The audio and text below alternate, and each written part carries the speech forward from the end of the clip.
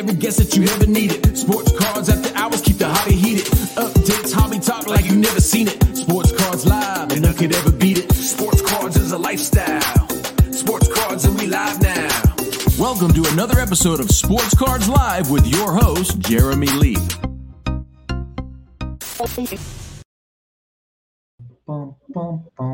What's up, Joe? Hey, man, what's going on?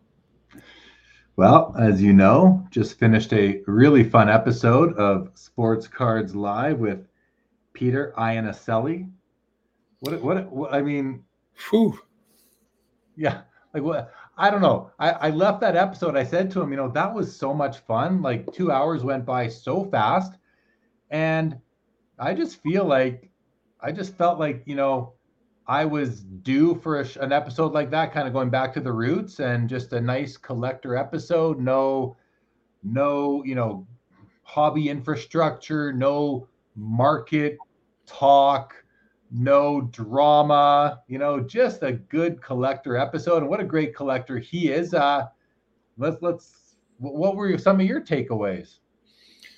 Yeah, I mean, refreshing in a word. And analysis is paralysis. I feel like we're doing so much analysis these days. It's nice to get back to the roots of enjoying, the hobby and the cards.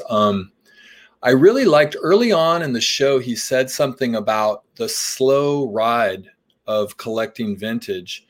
And that really resonated for me because I feel like long before, we all got caught up with the glittery, shiny stuff, it was like the older, the better, as far as I was concerned, and going back and feeling like these things are antiques or, relics, if you will, like actually relics, not like an insert named relics, which, no disparagement on modern stuff at all. But like, I don't know, it was refreshing to kind of hear somebody that was, he's still reasonably young too, but he knew a lot about the vintage era, the pre-war era, and the appreciation. And he said something kind of funny, or maybe it was Lee Haskins. I think it was Lee Haskins, something about like, I read about Ruth, and people were talking about, I had a conversation, and that's so true. Like, I never saw Lou Gehrig play, but I read about him. I read about Jackie Robinson, and so they did seem very much personable to me, relatable to me. And so, yeah, I guess, some of the conversations that we've had previously and that came up in that episode about how will people understand the vintage market moving forward, the older players, history, all of that. To me, it was really an encouraging show, and kind of stoked the fire of getting back to the roots of why I collect. Yeah. Well, first of all, and possibly most importantly, nice hat. Saturday night. Sports Cards Live. Couple. We have a few people watching. They're spilling in here, but this is our friend Tim McInerney from Slabstrong, who's joined the show. Great to see you. I think you're in Dallas right now, so hopefully you're having a great show so far. He says, there we go, Slabstrong. He says, Joe owns a card that I consider a grail. There you go. Do you know what card he's talking about? Oh, I do.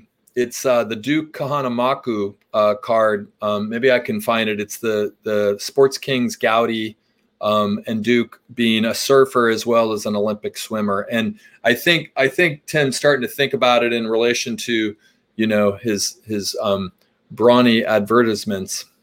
Right. That makes sense. Mark Santucci's here. Lapper says, okay, but are you guys going to talk about graphs in the market, right? No, I don't think so. Purple Haze, what's going on?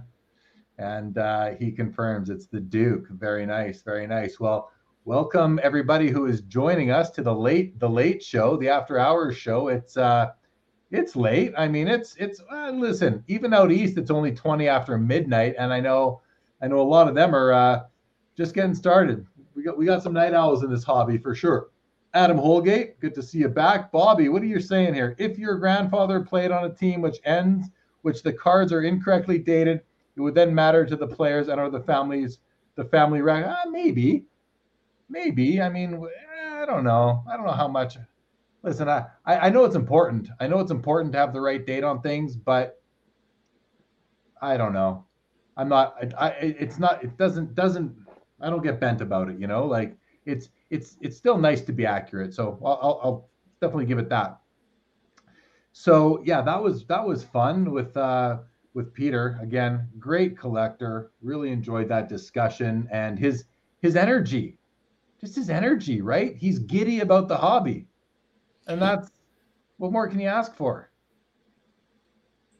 Totally. And props to Bobby. The veracity of history is an important concept. But with regards to Peter, I think Bobby, good enough.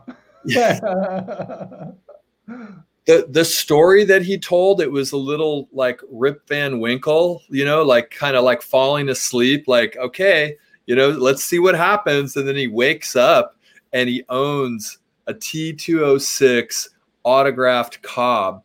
And I mean, to me, I don't dabble in that kind of high-end product, so I don't really know, but seeing some of the other cards that have gone for, six figures, I think that's a very good investment. I mean, it's a museum piece, let's be honest. And I also understand, your position, although I think we could maybe try and gently sway you over time. But, the intersectionality between an actual vintage card and a player signing that card is really, to me, something that is elevates, amplifies the value. And so the backstory that he had and the provenance that he shared with us, where it was Ty Cobb's friend who sent it to Ty Cobb and Ty Cobb sent it back to him. I mean, if that story is true, I mean, and I have no reason to believe it's not, like, that's such a great story in the midst of, we have to be dubious. We have to be skeptical about, how did this get signed? Somebody mentioned the SGC stuff. So anyway, I just loved the story. I loved how he kind of walked into it somewhat blindly, didn't do his homework. I mean, he did his homework. The hay was in the barn. He knew that was a card he wanted in his collection, and he went for it. I like the story. I like that as you called it, the Rip Van Winkle, where he went to sleep. Hey, it was late. He was tired, right? But there's a reward involved in going to sleep with that thought in your head that, am I going to win this or not? And I'm not going to know until I wake up, 6 to 9 hours later, whatever it is, and find out. And then you wake up, and as soon as you wake up, you wake up like you do every day. And probably within a second or two, you remember, did I win the card? And now you have that excitement. This might be the most exciting moment in the whole journey of buying and owning a card, is that moment when you want to know if you actually own it or not. Like, is my bid big enough? And so when he woke up that morning and he thought to himself, oh yeah, I mean, that's an exciting thing. And then to find out you won it within your budget, pretty cool, fun story. Bobby makes a great comment here. We're all getting giddy with the expo around the corner, and that's for people going. And of course, with the national also around the corner, really only a few weeks later. So yeah, I think the hobby is getting, I know I'm giddy for both expo and national. Just actually today, we booked my flight to the national. I don't have a flight coming home yet, but I have a flight going there. So yeah, I'm definitely excited for that. Mark wants, so hey, Joe, do you like the Dallas Stars? And if not, who's your favorite NHL hockey team?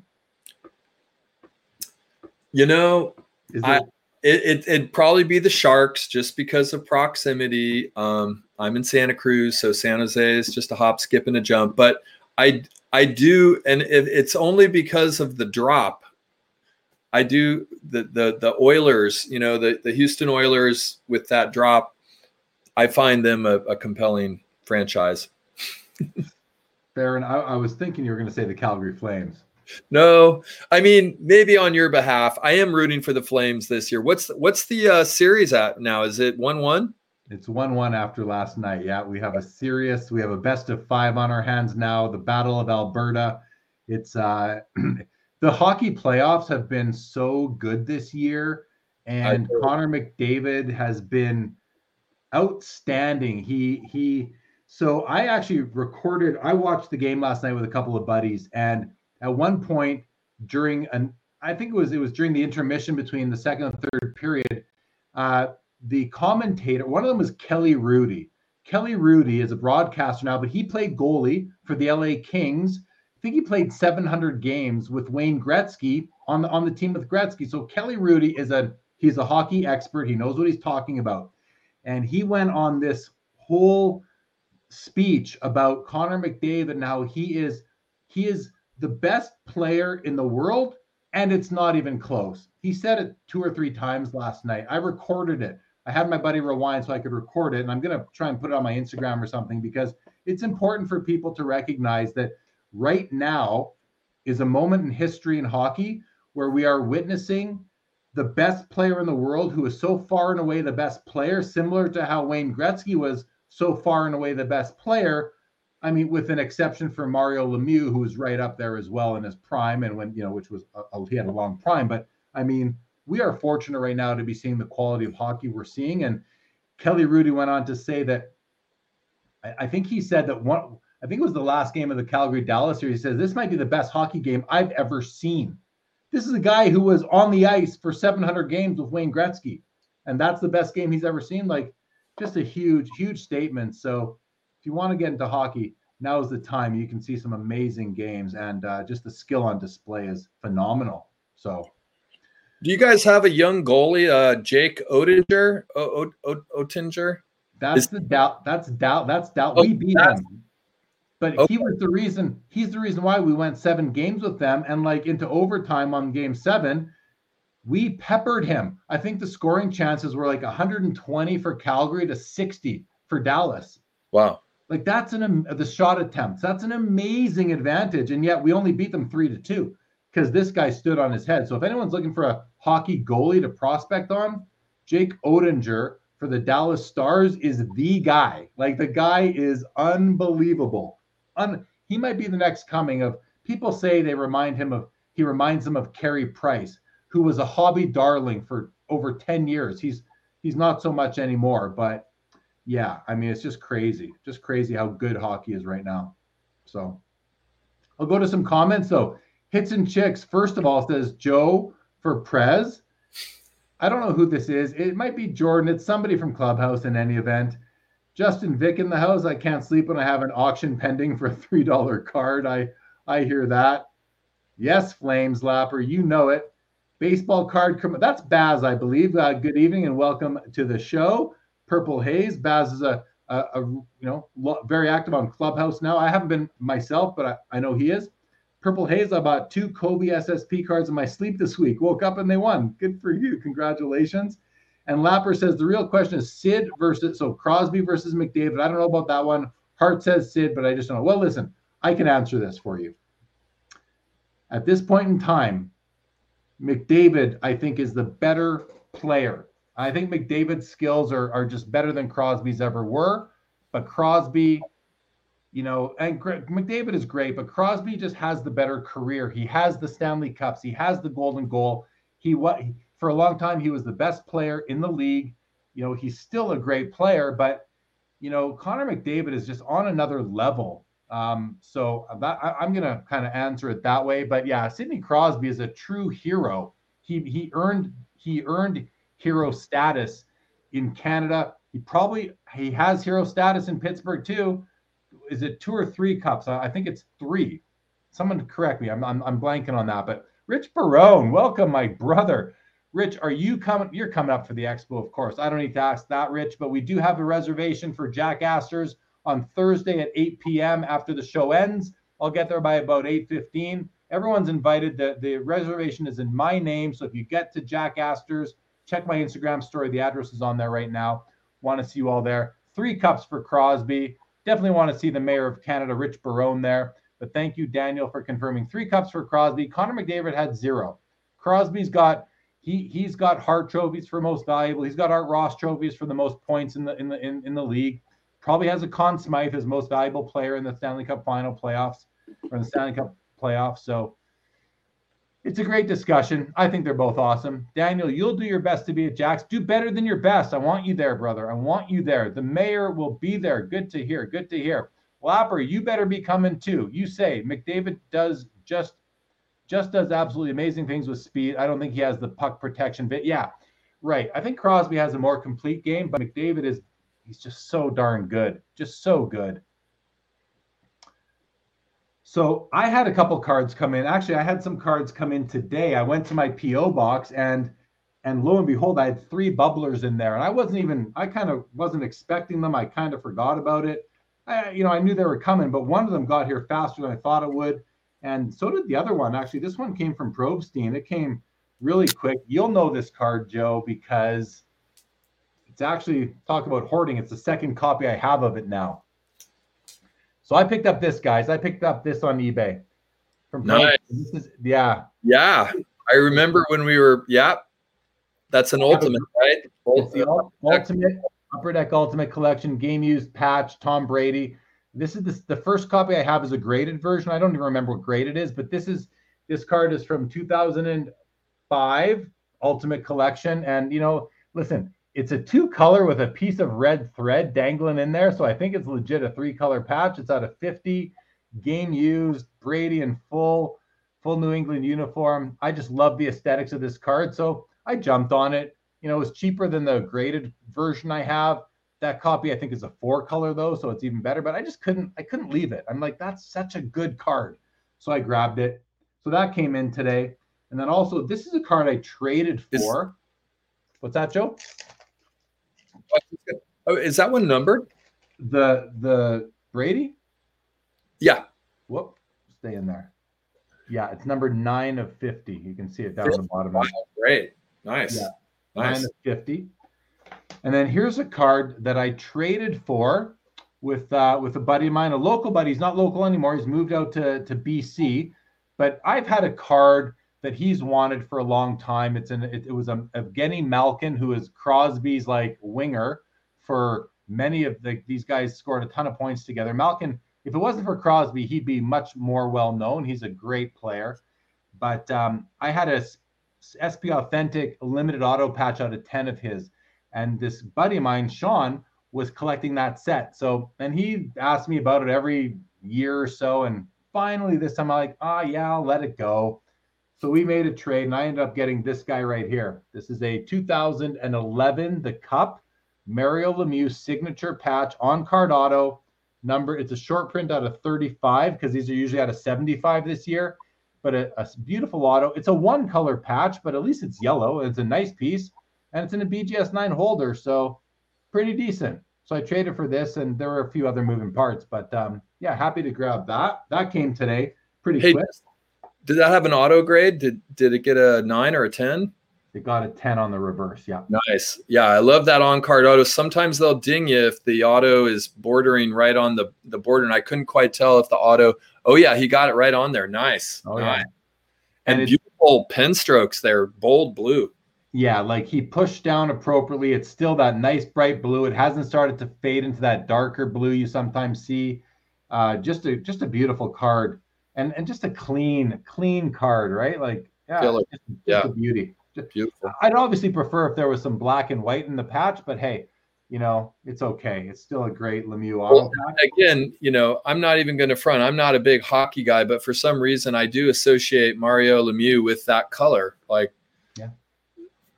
No, you're right. It does. It's good that it's good that that's the one color. If it was white or black, I would not have been nearly as excited for it. I still probably would have been willing to acquire it, but it's a lot nicer this way. Rich Barone says Tavares, who plays for the Maple Leafs, will never win the cup. It's the curse of the mayor.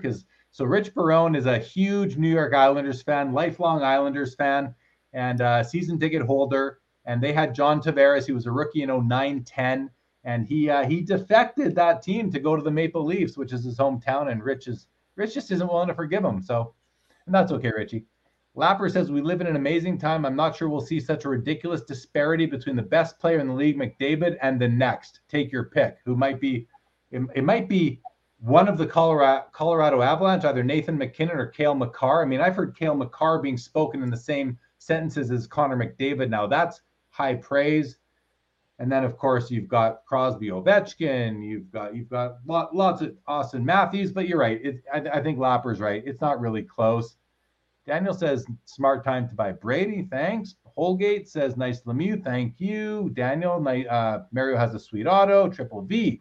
Thank you. Sweet pickup. Matthews, number 2 in your. You are in the Toronto area, though, Daniel. So how much of that is bias? And I asked that, legitimately asked that. How much of that is bias, or do you truly believe that? And I'm not arguing it. I mean, Crosby and Ovechkin are sort of the last generation, and they're still both great, but they're not at their peak anymore. So, yeah, Matthews is up there. Matthews, McKinnon, Cale Makar, they're up there for sure.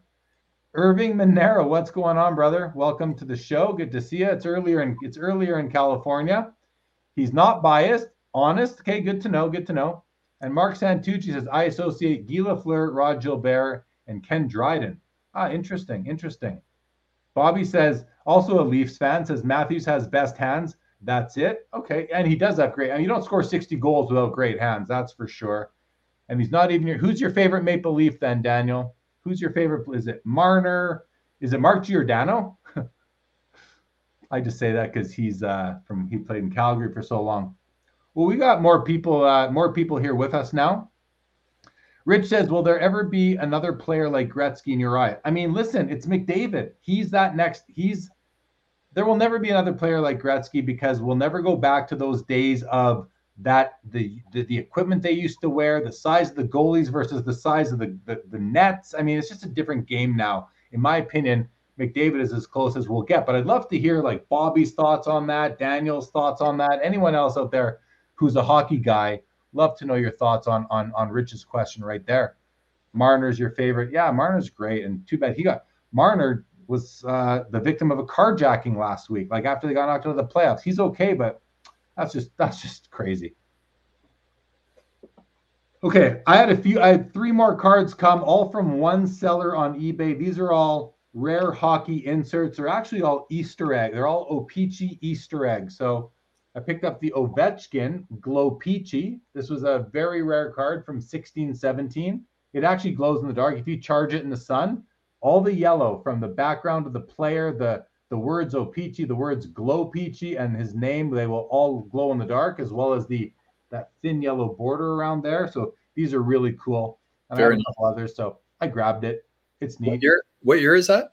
It's 2016. Okay. And then these are the 2014 Easter eggs.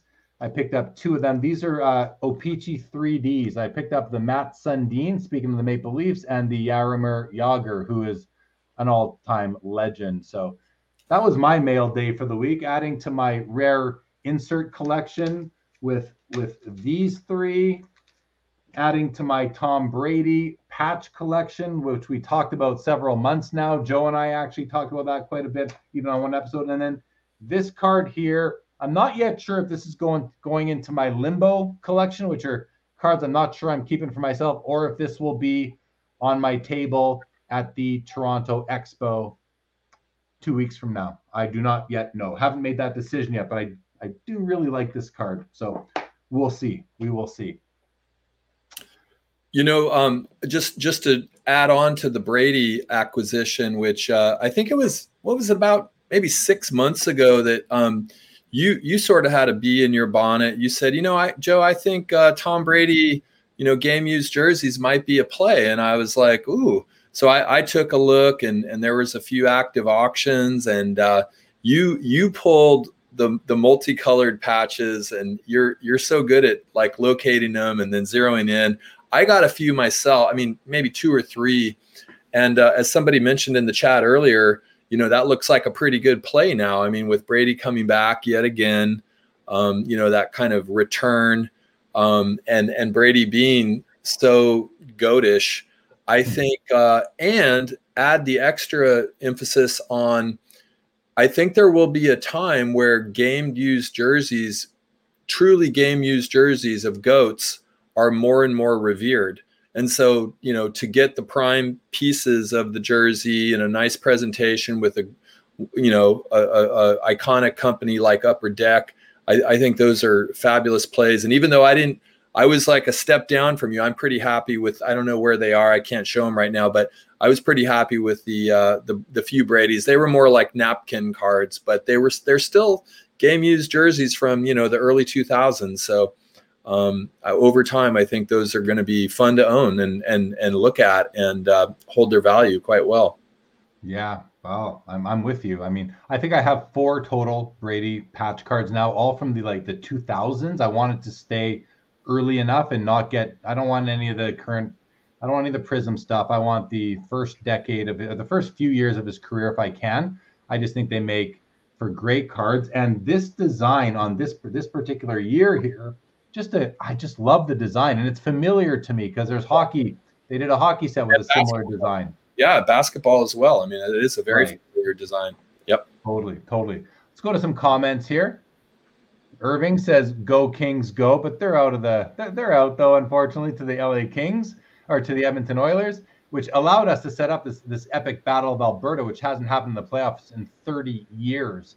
Wowzer. So it's pretty big for this province here. We have provinces, not states, and we've got Calgary and Edmonton. We're a 3-hour drive from each other, straight north-south. So is it a match or a game? It's a game. Okay, just check. Rich Bro, no Easter egg island. Rich, I don't collect the Islanders. You know that, but I like Barzal. He's a good player. Adam tells me to bring the Lemieux to Expo. I'd say it's a good chance. I will. Excuse me. Rich Barone wants to know, what does Joe collect? I'll let you speak to it, Joe. Yeah, I mean, I'm vintage baseball are my roots. And then, just over time, whatever, I've been collecting more Golden State Warriors just because I'm a fan of the Warriors. So Curry, but yeah, I mean, Mays, Clemente, Jackie, Satchel. But I do have a few things to show maybe when we get to that point. I'm pretty collective, Rich. I'm pretty collective. Okay, well, all right. So I went down to Southern California, about a 6-hour sojourn for me. And I was driving down to see my father, and he Burbank Sports Cards is literally like right on the way. I was down there seeing another friend as well. And what's great about Burbank is they literally will just I won't say they take anything, but I brought my handy Pelican case full of things that I literally threw it together in all of 45 minutes. Okay, here's some cards I don't want. Let's see what I can do at Burbank. So I bring it in there, and I know Rob. Rob. I hope Rob comes on the show sometime. He's fantastic. Ryan, his son, amazing mind there, who, every time I go there, he's incredibly gracious with his time, his expertise. We talk about, we actually talked about the T206 Cobb that I had submitted at the Mint. And, he was real curious to know what it ended up grading at, because I cracked it out of an SCD case. Anyway, really, really smart kid. But then they have another guy there at the counter just for basic trade named Raymond, and Ray is an expert there. So anyway, he cashed me out at something that seemed eminently fair. And I was like, okay, I've got some ample trade here at Burbank. And I really wanted one card. So I was, because it's that's what we do, right? I mean, sometimes we consolidate. If you've been collecting for a long time, it's nice to add something significant to your collection that you maybe didn't have. And I'm not a soccer collector per se, but I do recognize greatness. And, Ronaldo and Messi are the two goats in soccer. I mean, obviously Pele, and you got, all the different historical soccer players. But I saw a card in the case that I really liked. Sorry, that was a long interim. And it was a Ronaldo auto patch card from Select, graded a Gem Mint 10 by PSA, and an auto is a 9. And unfortunately, it's really hard to find a Ronaldo card that is on card auto. Those will run you into the 5 figures. This is a sticker card, but it's a pretty full, as far as Ronaldo's auto goes. It's a pretty full version on a sticker. It does cut off the card a little bit, but I liked it enough. I liked the game used jersey, 2017 select, kind of an early time in the run. And I just, pretty much it worked out perfectly with the trade I brought, a bunch of cards that I was completely open to parting with. And then I get, a Ronaldo card. So this is now my Ronaldo card, all-time goals leader in the sport of soccer, football. So pretty cool, pretty happy with that. And numbered out of 40. So Cool. Ronaldo. Nice. It's nice when you can move. Listen, our PCs are some, no, I'm not going to speak for everybody, but for many of us, our PCs have a portion of our PCs are fluid. There are some cards that are like, coffin cards, I think we're calling them, right? But there are some cards that are PC, but you might get tired of them. And I enjoy going through my collection every so often, maybe twice a year, and kind of saying, okay, do I still reevaluating my need to own these cards, and also making room for new ones, not just like I'm talking about making room. Like there's only so much capacity where I store my cards, So yeah, right. It's nice. There's some people that only want 100 cards in their collection. So you want a new card, what's coming out, right? I think that's a neat way to collect, but it's okay to be fluid. But isn't it a nice feeling, Joe, when you can kind of move out of cards that you really know you don't want anymore and add one or however many that you really love and like reignite your passion? It does feel very clearing. There must be like a feng shui about it. Like you're because I don't want to say it's clutter, but all the cards in my collection occupy a certain amount of space in my brain. I'm constantly trying to think, where are they? When might I need to access them, depending on what's going on with, the hobby or my own, finances, etc. So yeah, it is. There's something wonderful about, in getting a card that you want, right? Like targeting a card that's going to mean more to you, and you're going to be able to enjoy, so that was cool. And then the other couple I was going to show, Jeremy, we barely talked to each other since the Mint, man. It's like, I miss you. Jeez.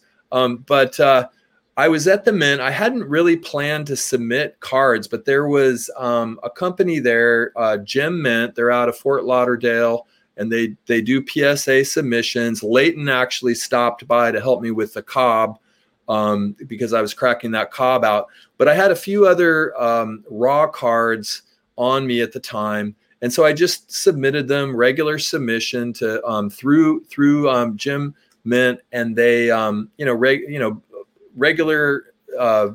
regular submission. I guess it ended up being 6 weeks, and they were really good. They like updated me. They sent me updates and good rate. So anyway, I got a few cards back from this. The first is this Penny Hardaway Noise Boys.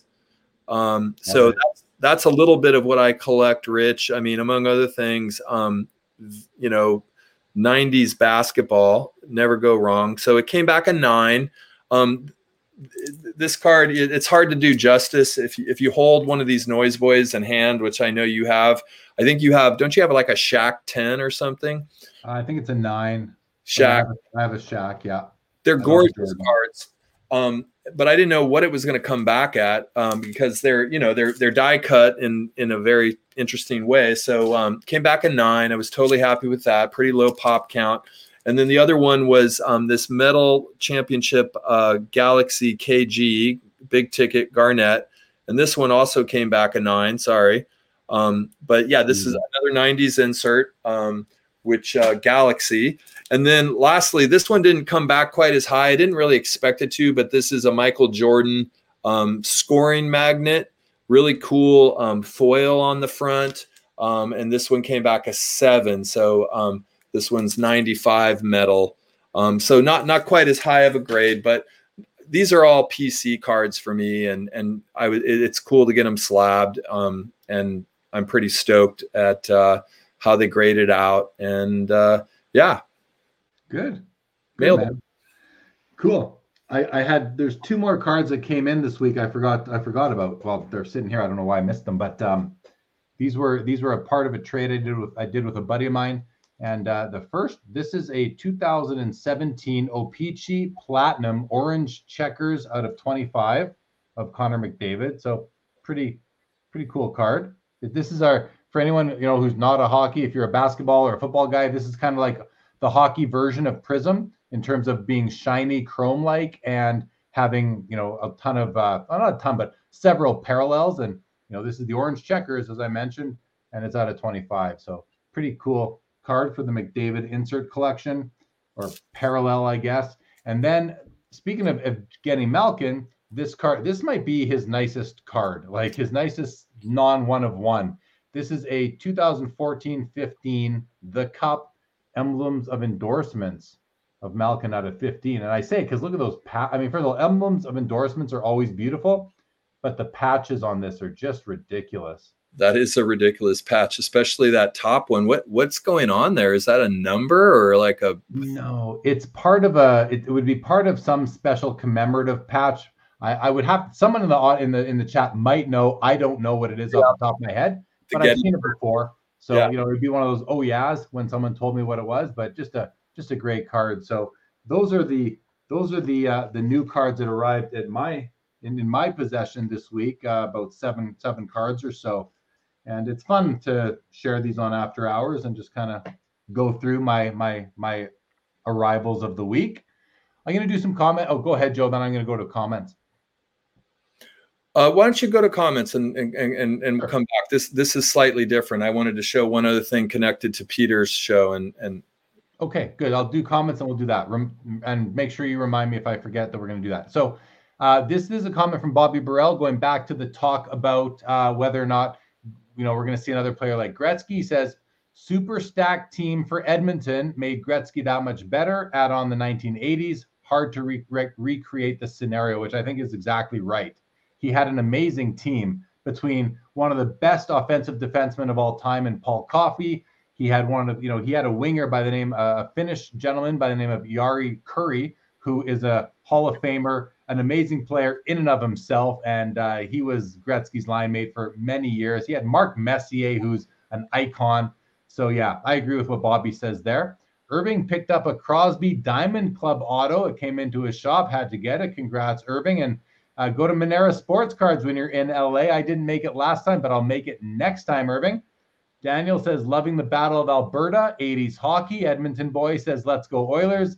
I'll say let's go Flames. It's funny. So I was picking up dinner for my wife and I at a restaurant tonight, and I'm in there. I'm waiting for my food. I'm just like sitting up on the counter waiting for it, looking at my phone, and somebody walks in and goes, Jeremy? I go, oh, hey, it's a guy I work with actually. And we're talking, and he goes, I didn't know you were an Oilers fan. I go, I'm not an Oilers fan. I'm a Flames fan. He goes, well, your shirt. I'm like, oh yeah. I'm wearing Oilers on my person right now, but I'm not a fan of the Oilers. I'm a fan of the Wayne Gretzky rookie card. Big difference. So don't call me out on this show for wearing the Oilers on me, but that was pretty funny. Rich Barone says, will Joe be at the Expo? I don't think you will be, will you? No. I've had a couple people ask me that, and regretfully, I will not. There is a California show, Burbank, end of August, right? End of August. So those my Canadian brethren and sisterin and everyone else, I hope y'all can make it down. I think that'll be a wonderful show. I was talking actually to Rob about that, and they're pretty psyched to have it so close to and LA is just full of amazing card folks, not only businesses, but, personalities in the hobby, Carvin's down there, all kinds of really cool FD. Love that show you guys did the other night. Got a little history from your perspective of your origin story. But I won't be at the Expo. Yeah, to wrap that up. I'm gonna try to come down to the Burbank show in California at the end of August. We'll see. I'd love to come there, and because really I think LA, SoCal is really a hobby hotbed, right? Like it truly is. So I'd like to come down there. Edmonton boy says, love the Oakland Athletics shirt, Joe. I want to go to, it is cool, man.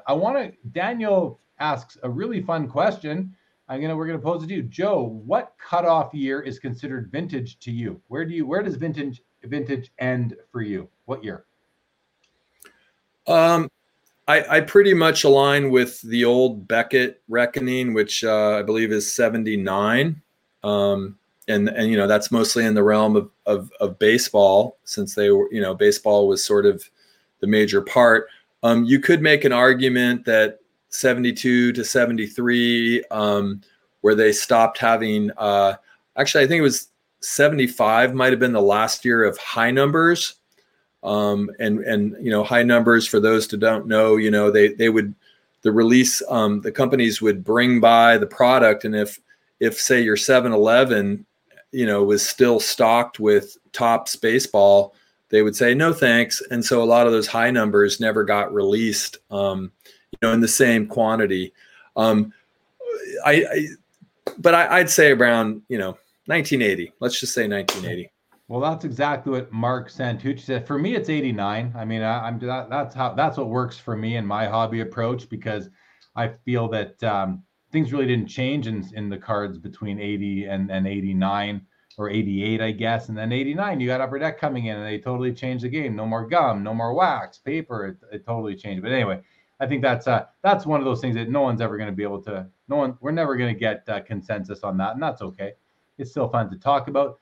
Back up here, though, Rich mentioned that he apparently won the Bathgate from me at the last PWCC Sunday Weekly. Well, congratulations to you, Rich, and I hope you enjoyed that card. And thanks for buying it. And if you do the PSA set, Rich, and you're going to add it, and they'll send me a notification, and I'll take it out if I don't remember to do that myself ahead of time.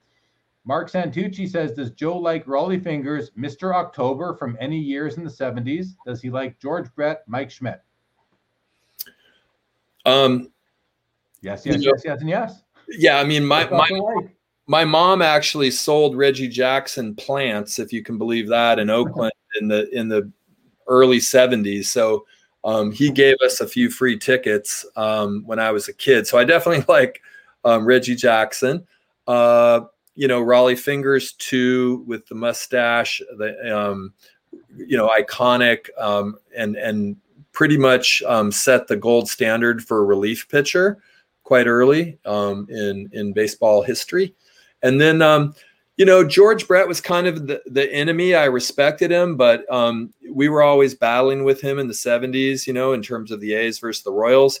And then Mike Schmidt, didn't have a whole lot of connection. Had his rookie card and the 73 Schmidt stay, but not particularly.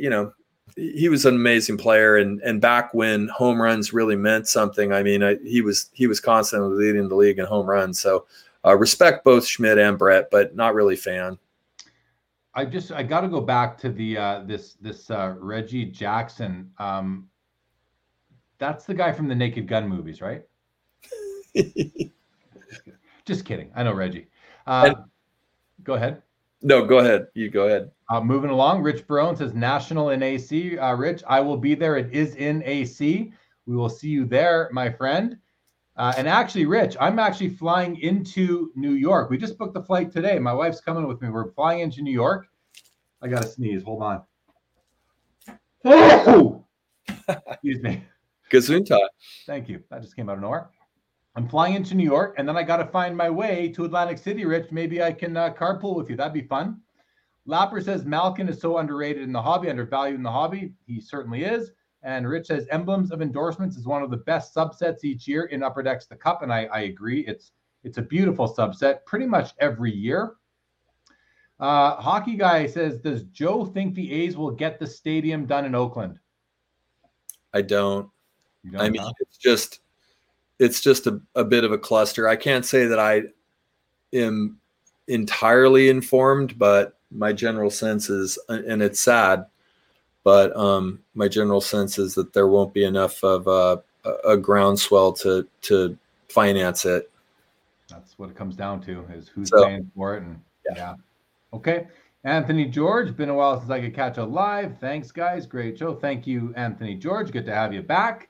Purple Haze says, I got to go Koufax in vintage. Yeah, I mean, same here. Love Sandy Koufax. No, I mean, Koufax works for a lot of reasons, including, that Dodger blue, one team. Maybe, I mean, feel free. I know Hank Greenberg, but feel free to name a better Jewish, more known Jewish baseball player. I'm sure there's a few I'm forgetting, but Koufax, was observing, Jewish rituals like in the time when he was playing. So that's pretty significant. And he passes the eye test. That's one of the things when I do not like comparing eras because I think it's so impossible. But I think there's certain players you can look back on and say, like, how good was that guy? And it's like, you watch Sandy Koufax pitch, he was throwing gas, and he was a crafty pitcher. So a lot of respect for Koufax, and that 55 rookie card is sweet for sure. I have one and I absolutely love it. Justin Bode, what is going on? Long time no see. Hello to you. And Richie Barone calls out Nolan Ryan, what do they call him? The Texas Express, something like that. Was that his nickname? Sounds about Ryan, right. The Ryan Express. Ryan Express. Yep. Yeah, I mean, Nolan Ryan to me is one of the, listen, I'm not a humongous baseball fan, but from what I know and what I've seen, and I was a pretty big baseball fan in the 80s and the first half of the 90s, Nolan Ryan to me is one of the best pitchers of all time. And unfortunately, his rookie card comes with Jerry Koosman as well. So you don't get that full dedication of the card of that 8 1/4 square inches to the one player. But you get, what's that?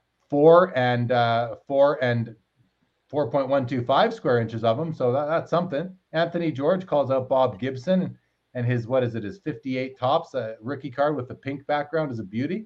59. Is it 50? Thank you. Yeah, nice cards. It's always fun to. It's like, hey, I used to be so good at knowing. You name a player, I know their rookie year because I know their card and I can picture it. But you go back to like 2017 forward in hockey, I don't have that in my mind anymore. I can't keep track anymore of who's in what set, and it's because the cards all look very similar. Like Young Guns, they change, but they don't change that much. Whereas in the 80s. And the 60s, 50s, 60s, 70s, 80s, the card designs changed dramatically year to year. It made it easier to distinguish. Look at Prism. How can you tell Prism apart one year to the next? It's basically very similar in design. Minor sort of changes. Just my thoughts. Nolan, yeah, that was a great fight, says Ed C. When Robin Ventura, didn't Robin Ventura charge the mound on Nolan Ryan, and Nolan Ryan just tuned him? Like, so funny. Junkyard Goat Hunter says 5,000 strikeouts and not a single Cy Young. Is that a mistake, or should he have won one? I can't answer that. We've had some pretty heated arguments in the clubhouse about Nolan Ryan. I mean, because some people really have a hard time, working through like his wins and losses.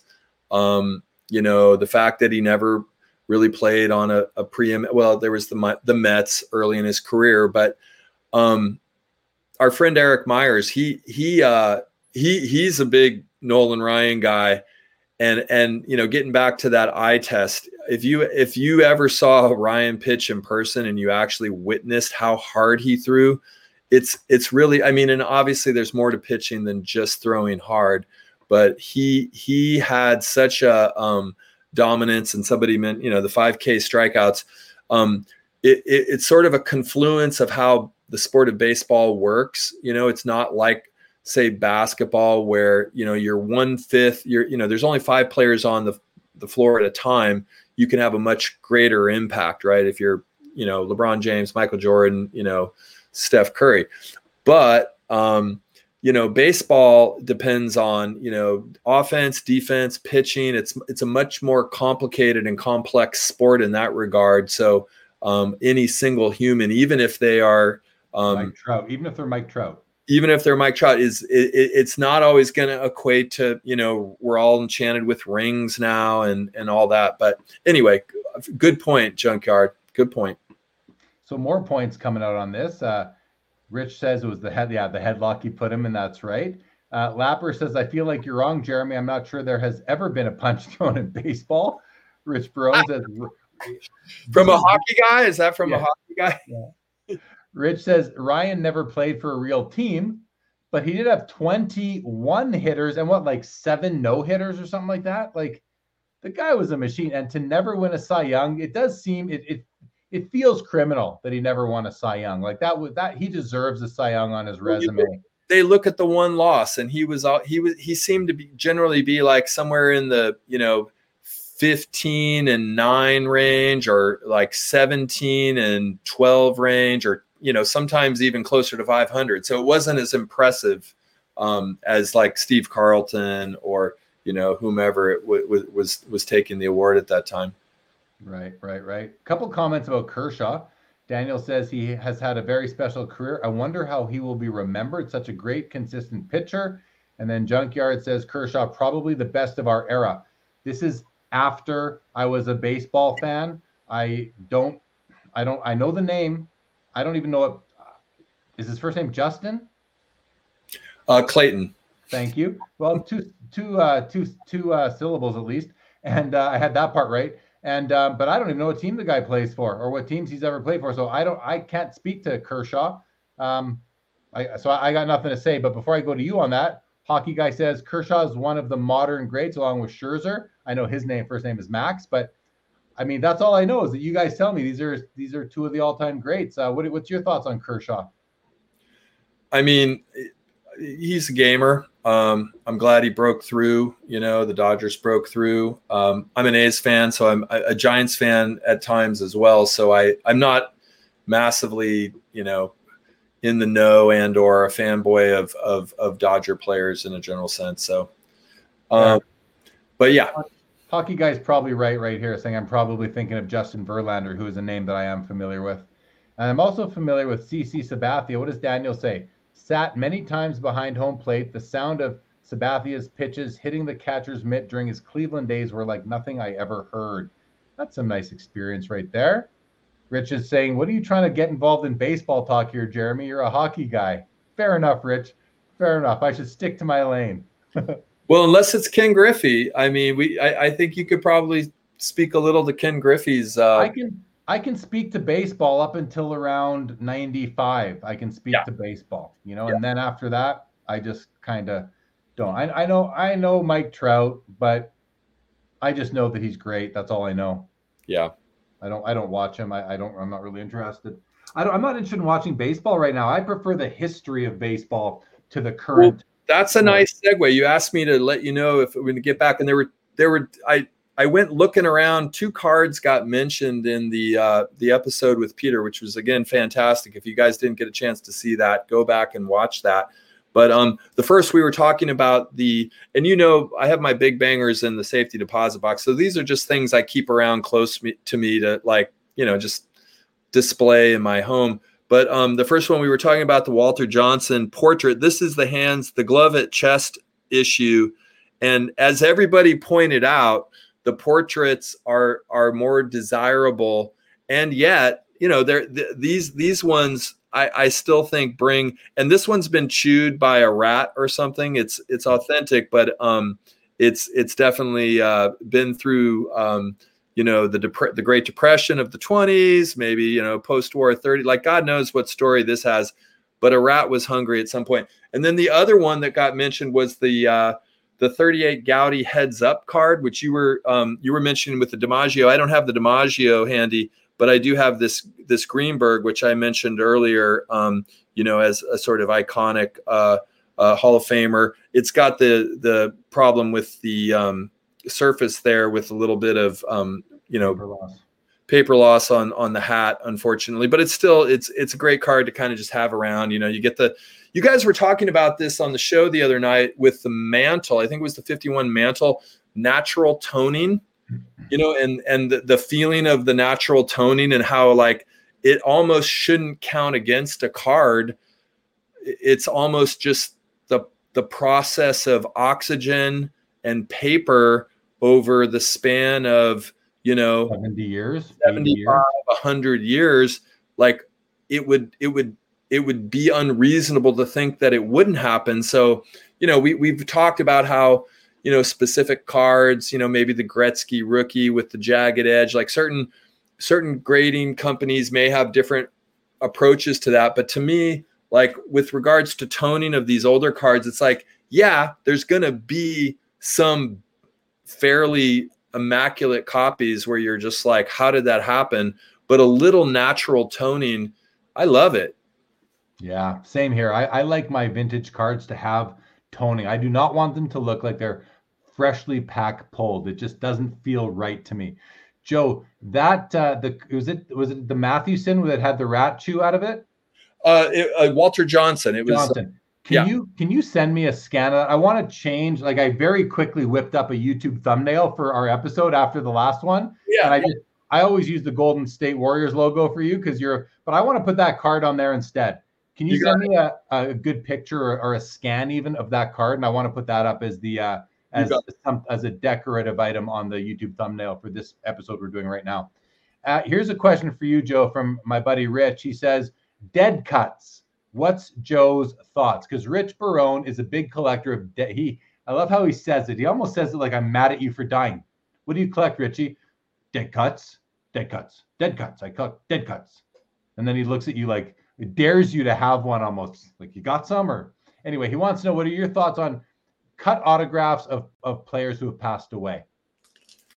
I think it depends on how badly I want the autograph. I've been shopping for a Satchel Paige autograph for a while now, and if I found the right one, I'd go for it. I can't say that I'm preternaturally disposed to think that that's the ideal way to have the auto presented, but in particularly rare cards where you might have a company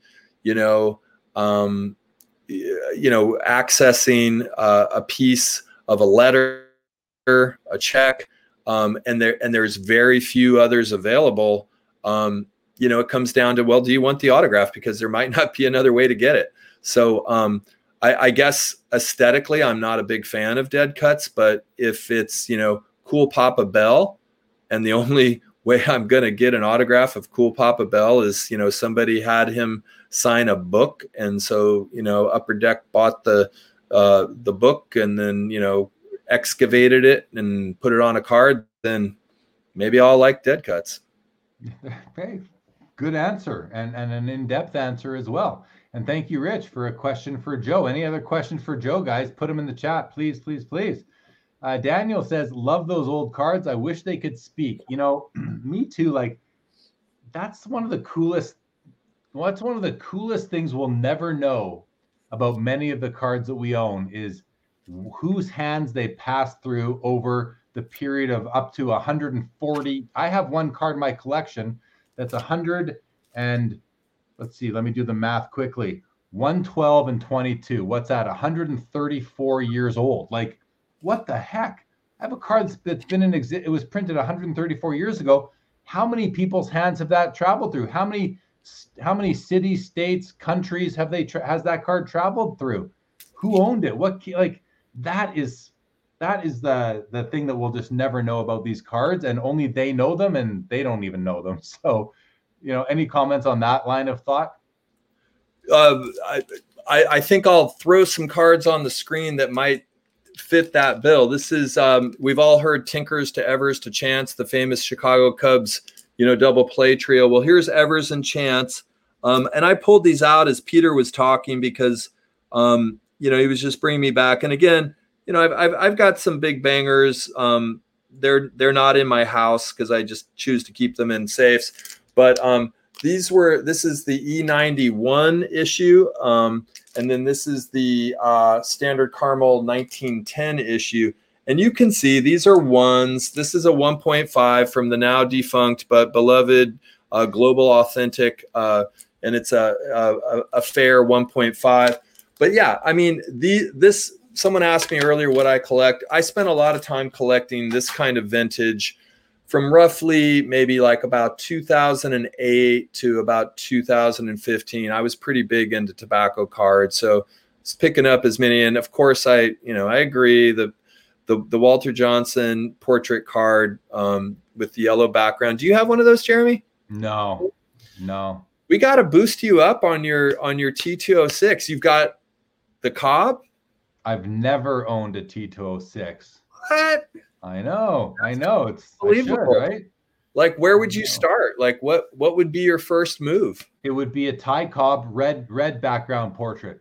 Peter was pretty convincing. I have to admit, as soon as he said that to whoever asked that question, I was like, oh yeah, what are the reds and greens, and what is the price variation on those? I don't know what it is relative to each other, but I know that the greens sell for, it's a significant premium over the reds, which to me is like a great reason to buy the red. It's more affordable. It's just as nice, if not nicer. I mean, I love it. And knowing you and myself as well, you'd be buying it in a PSA slab, and so the red and the red would look good together. Yeah, color match to the grading company label, I guess, if that means anything. But it helps it to present a little bit better, I suppose. But that's where I would start. I've wanted one for a while. And Rich Barone, he throws Wagner out there. Rich actually has a Wagner. Really? Yeah, he does. I think what is it, Rich? It's like a PSA 1 or something, or is it an authentic? I don't remember, a 1.5, but Rich has one of the one of the Wagners. So you mentioned green, and this is not a particularly amazing card, but we talked about the standard caramel, and Peter allowed that of the ones that I sort of mentioned in the chat was one that he found to be the most interesting. This is Rube Waddell, not in a particularly good grade, but I have a couple of these cards. I think I have a 3, and then I have another like 1. So it's not my only one. The thing I love about this card, I mean, along with the story of Rube Waddell, which if you don't know, you could go read about. He was an interesting dude, but I just love the green. You know what? We can't see it. It's so hard to show cards on StreamYard. We can't even see the green, but it's a deep green, and it just like the color alone, and it's a little bit like there's a spectrum of green that's run through the natural printing of it. The saturation, I guess, is the term, and it's just gorgeous. Like Rube Waddell, Hall of Famer, but like the card itself is just one of those ones where like, and not too easy to find either. So anyway, that's the kind of stuff that's why tonight's episode was so special to me. Like I really loved that Peter was in the know of all that stuff, and that the hobby is still alive in that area is encouraging and super positive. Yeah, the hobby is definitely still alive and thriving, despite what some narratives might try and push your way. I'm going to go to a few comments here. We're going to wrap up pretty quick. We've been on over an hour already. We'll wrap this up. Rock Latex said the knock on Nolan Ryan is that he walked too many batters, too many base runners allowed. He had some wild pitches because he was trying to hit the players themselves, but he missed a few times, right? Daniel says, didn't Satchel Paige pitch 3 shutout innings when he was like 60 years old for the Royals? I can't confirm nor deny that. Paul Weber says, I have multiple cool Papa autos from a St. Louis card shop owner collection where he lived. Happy to cut a deal for Joe. Very cool. Rich Brown confirms that his Honus Wagner T206 is a PSA 1. I mean, any Honus Wagner is an amazing card. Just a 1? Just a 1. Daniel says, what year were the Black Swamp baseball cards? I think, were they not T206s? Yeah, the Black were. Fine. 1909 to 1911. Yeah. Gropeman cards in the house. What is up, Grop? I don't even know if it's Gropman. I just know that we're communicating a lot, and it's great to see you on the show. Jake Stowe says, does Joe buy any high-grade base cards? I still buy PSA 10 Griffey's junk wax just because I like them. Do you, Joe? I don't know. I mean, so I was going to show this. I sometimes I like to crack a little bit of wax, and I got a first off the line Origins basketball. So it's not a base card, but it's a Cade Cunningham, #1 draft pick, rookie card. quick good night to Daniel. Thanks for joining. We'll see you in Toronto, buddy. Sorry, Joe. Yeah. So like of modern kind of standard issues, like I like the sort of parallels, I guess, that are low pop. This is one of 3. Pretty nice card with the swirl there going on. But anyway, yeah, not a whole lot of that, but a little bit. Thanks for clarifying. It's Grop. I guess Gropman is better than Gropman. So thank you for clarifying that. That's good to know. Information Man Show, what's going on? Hello to you. Welcome to the show. And Purple Haze says, Joe, do you collect any non-sport cars? Well, I know Joe collects a bit. Talk a bit about that, Joe. Yeah, well, I mean, it's definitely like classic rock. I mean, Bob Dylan, Jimi Hendrix, Beatles, all those would be cards that I'd be interested in.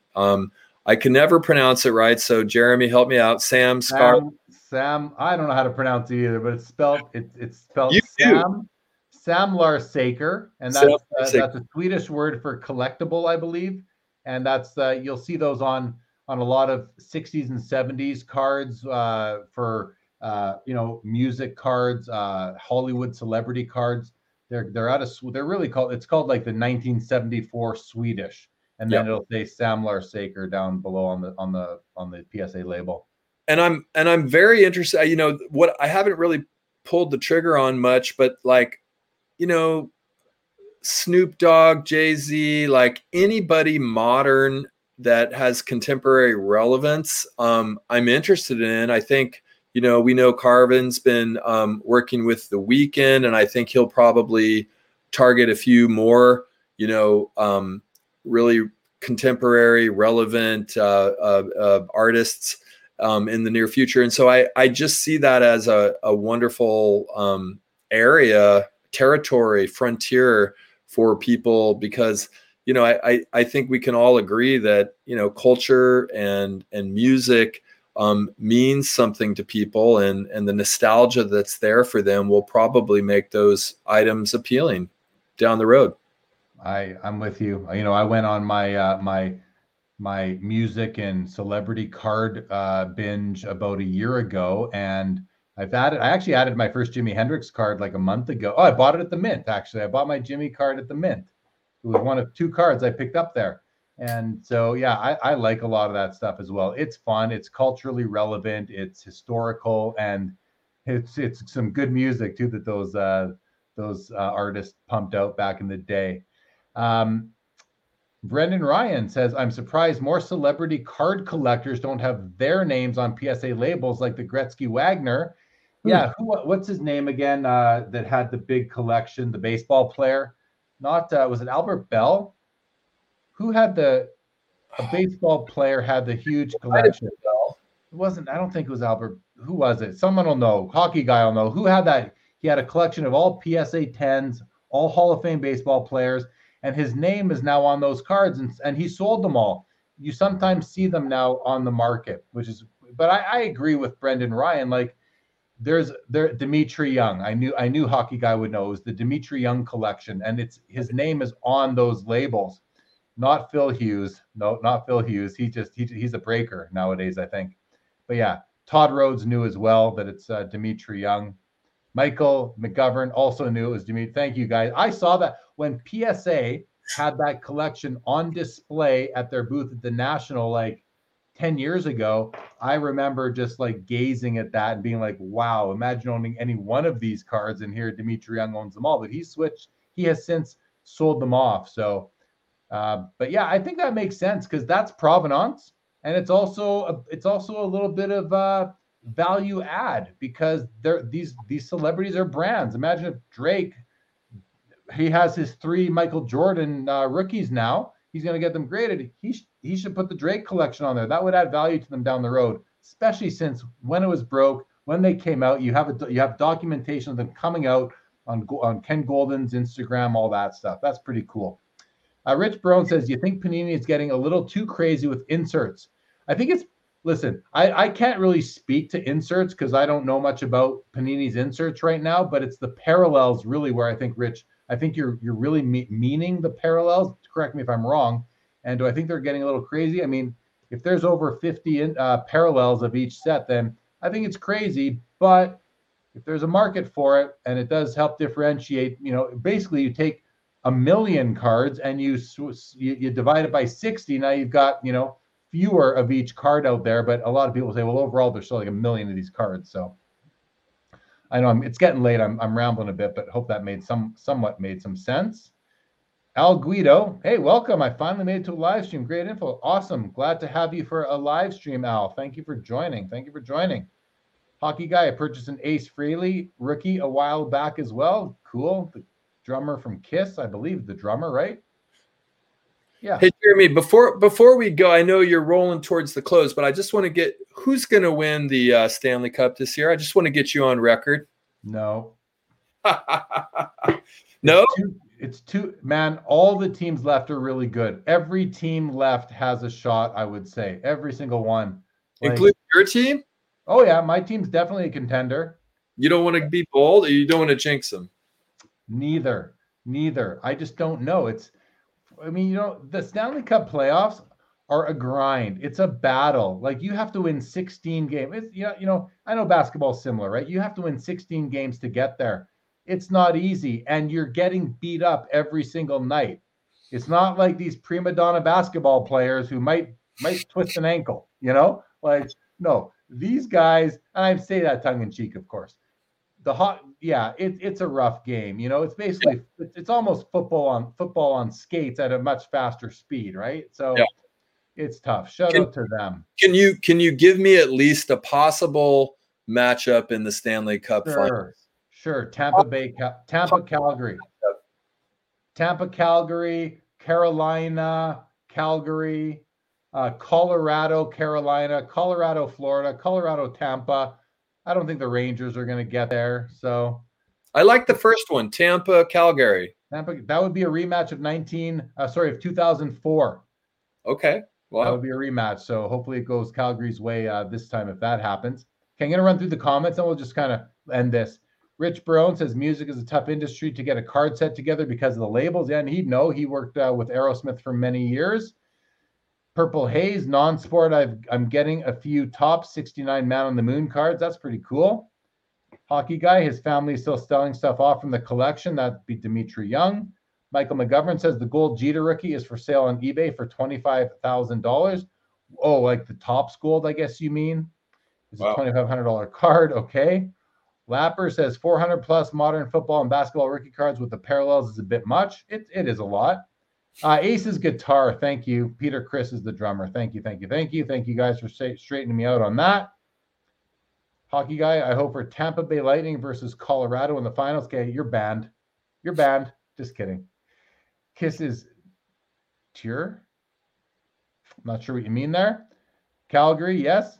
And everyone except Carolina, the Rangers, and Edmonton, says Lapper, in the finals. Well, that would include Tampa, Calgary. So, okay, guys, we're gonna end it. We're an hour 15, but there are still over 60 of you watching. So that's a great crowd for this late for 1:30 in the morning on the Eastern Seaboard over there. But Joe, you good?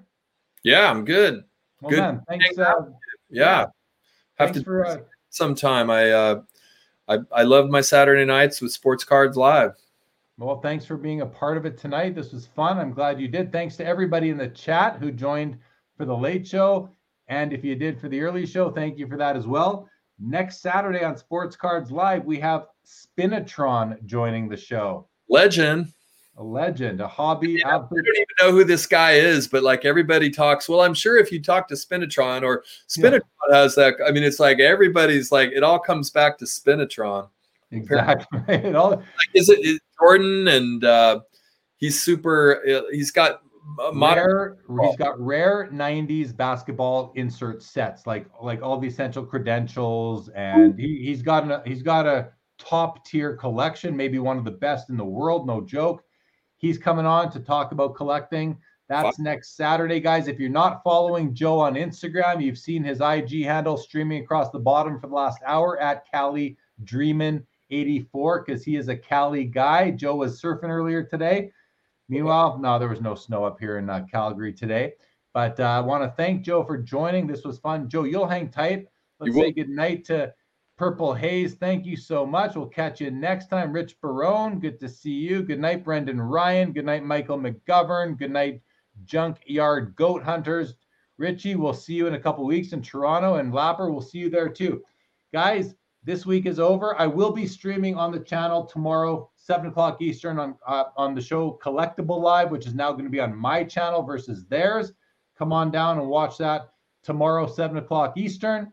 And again, Spinatron next week. If not, though, have a great week and look forward to seeing everybody in Toronto and, of course, Atlantic City afterwards. Fellow Five Ball, thank you very much. Santucci, great to see you. And yes, we'll see you at Expo, Richie. This one is over.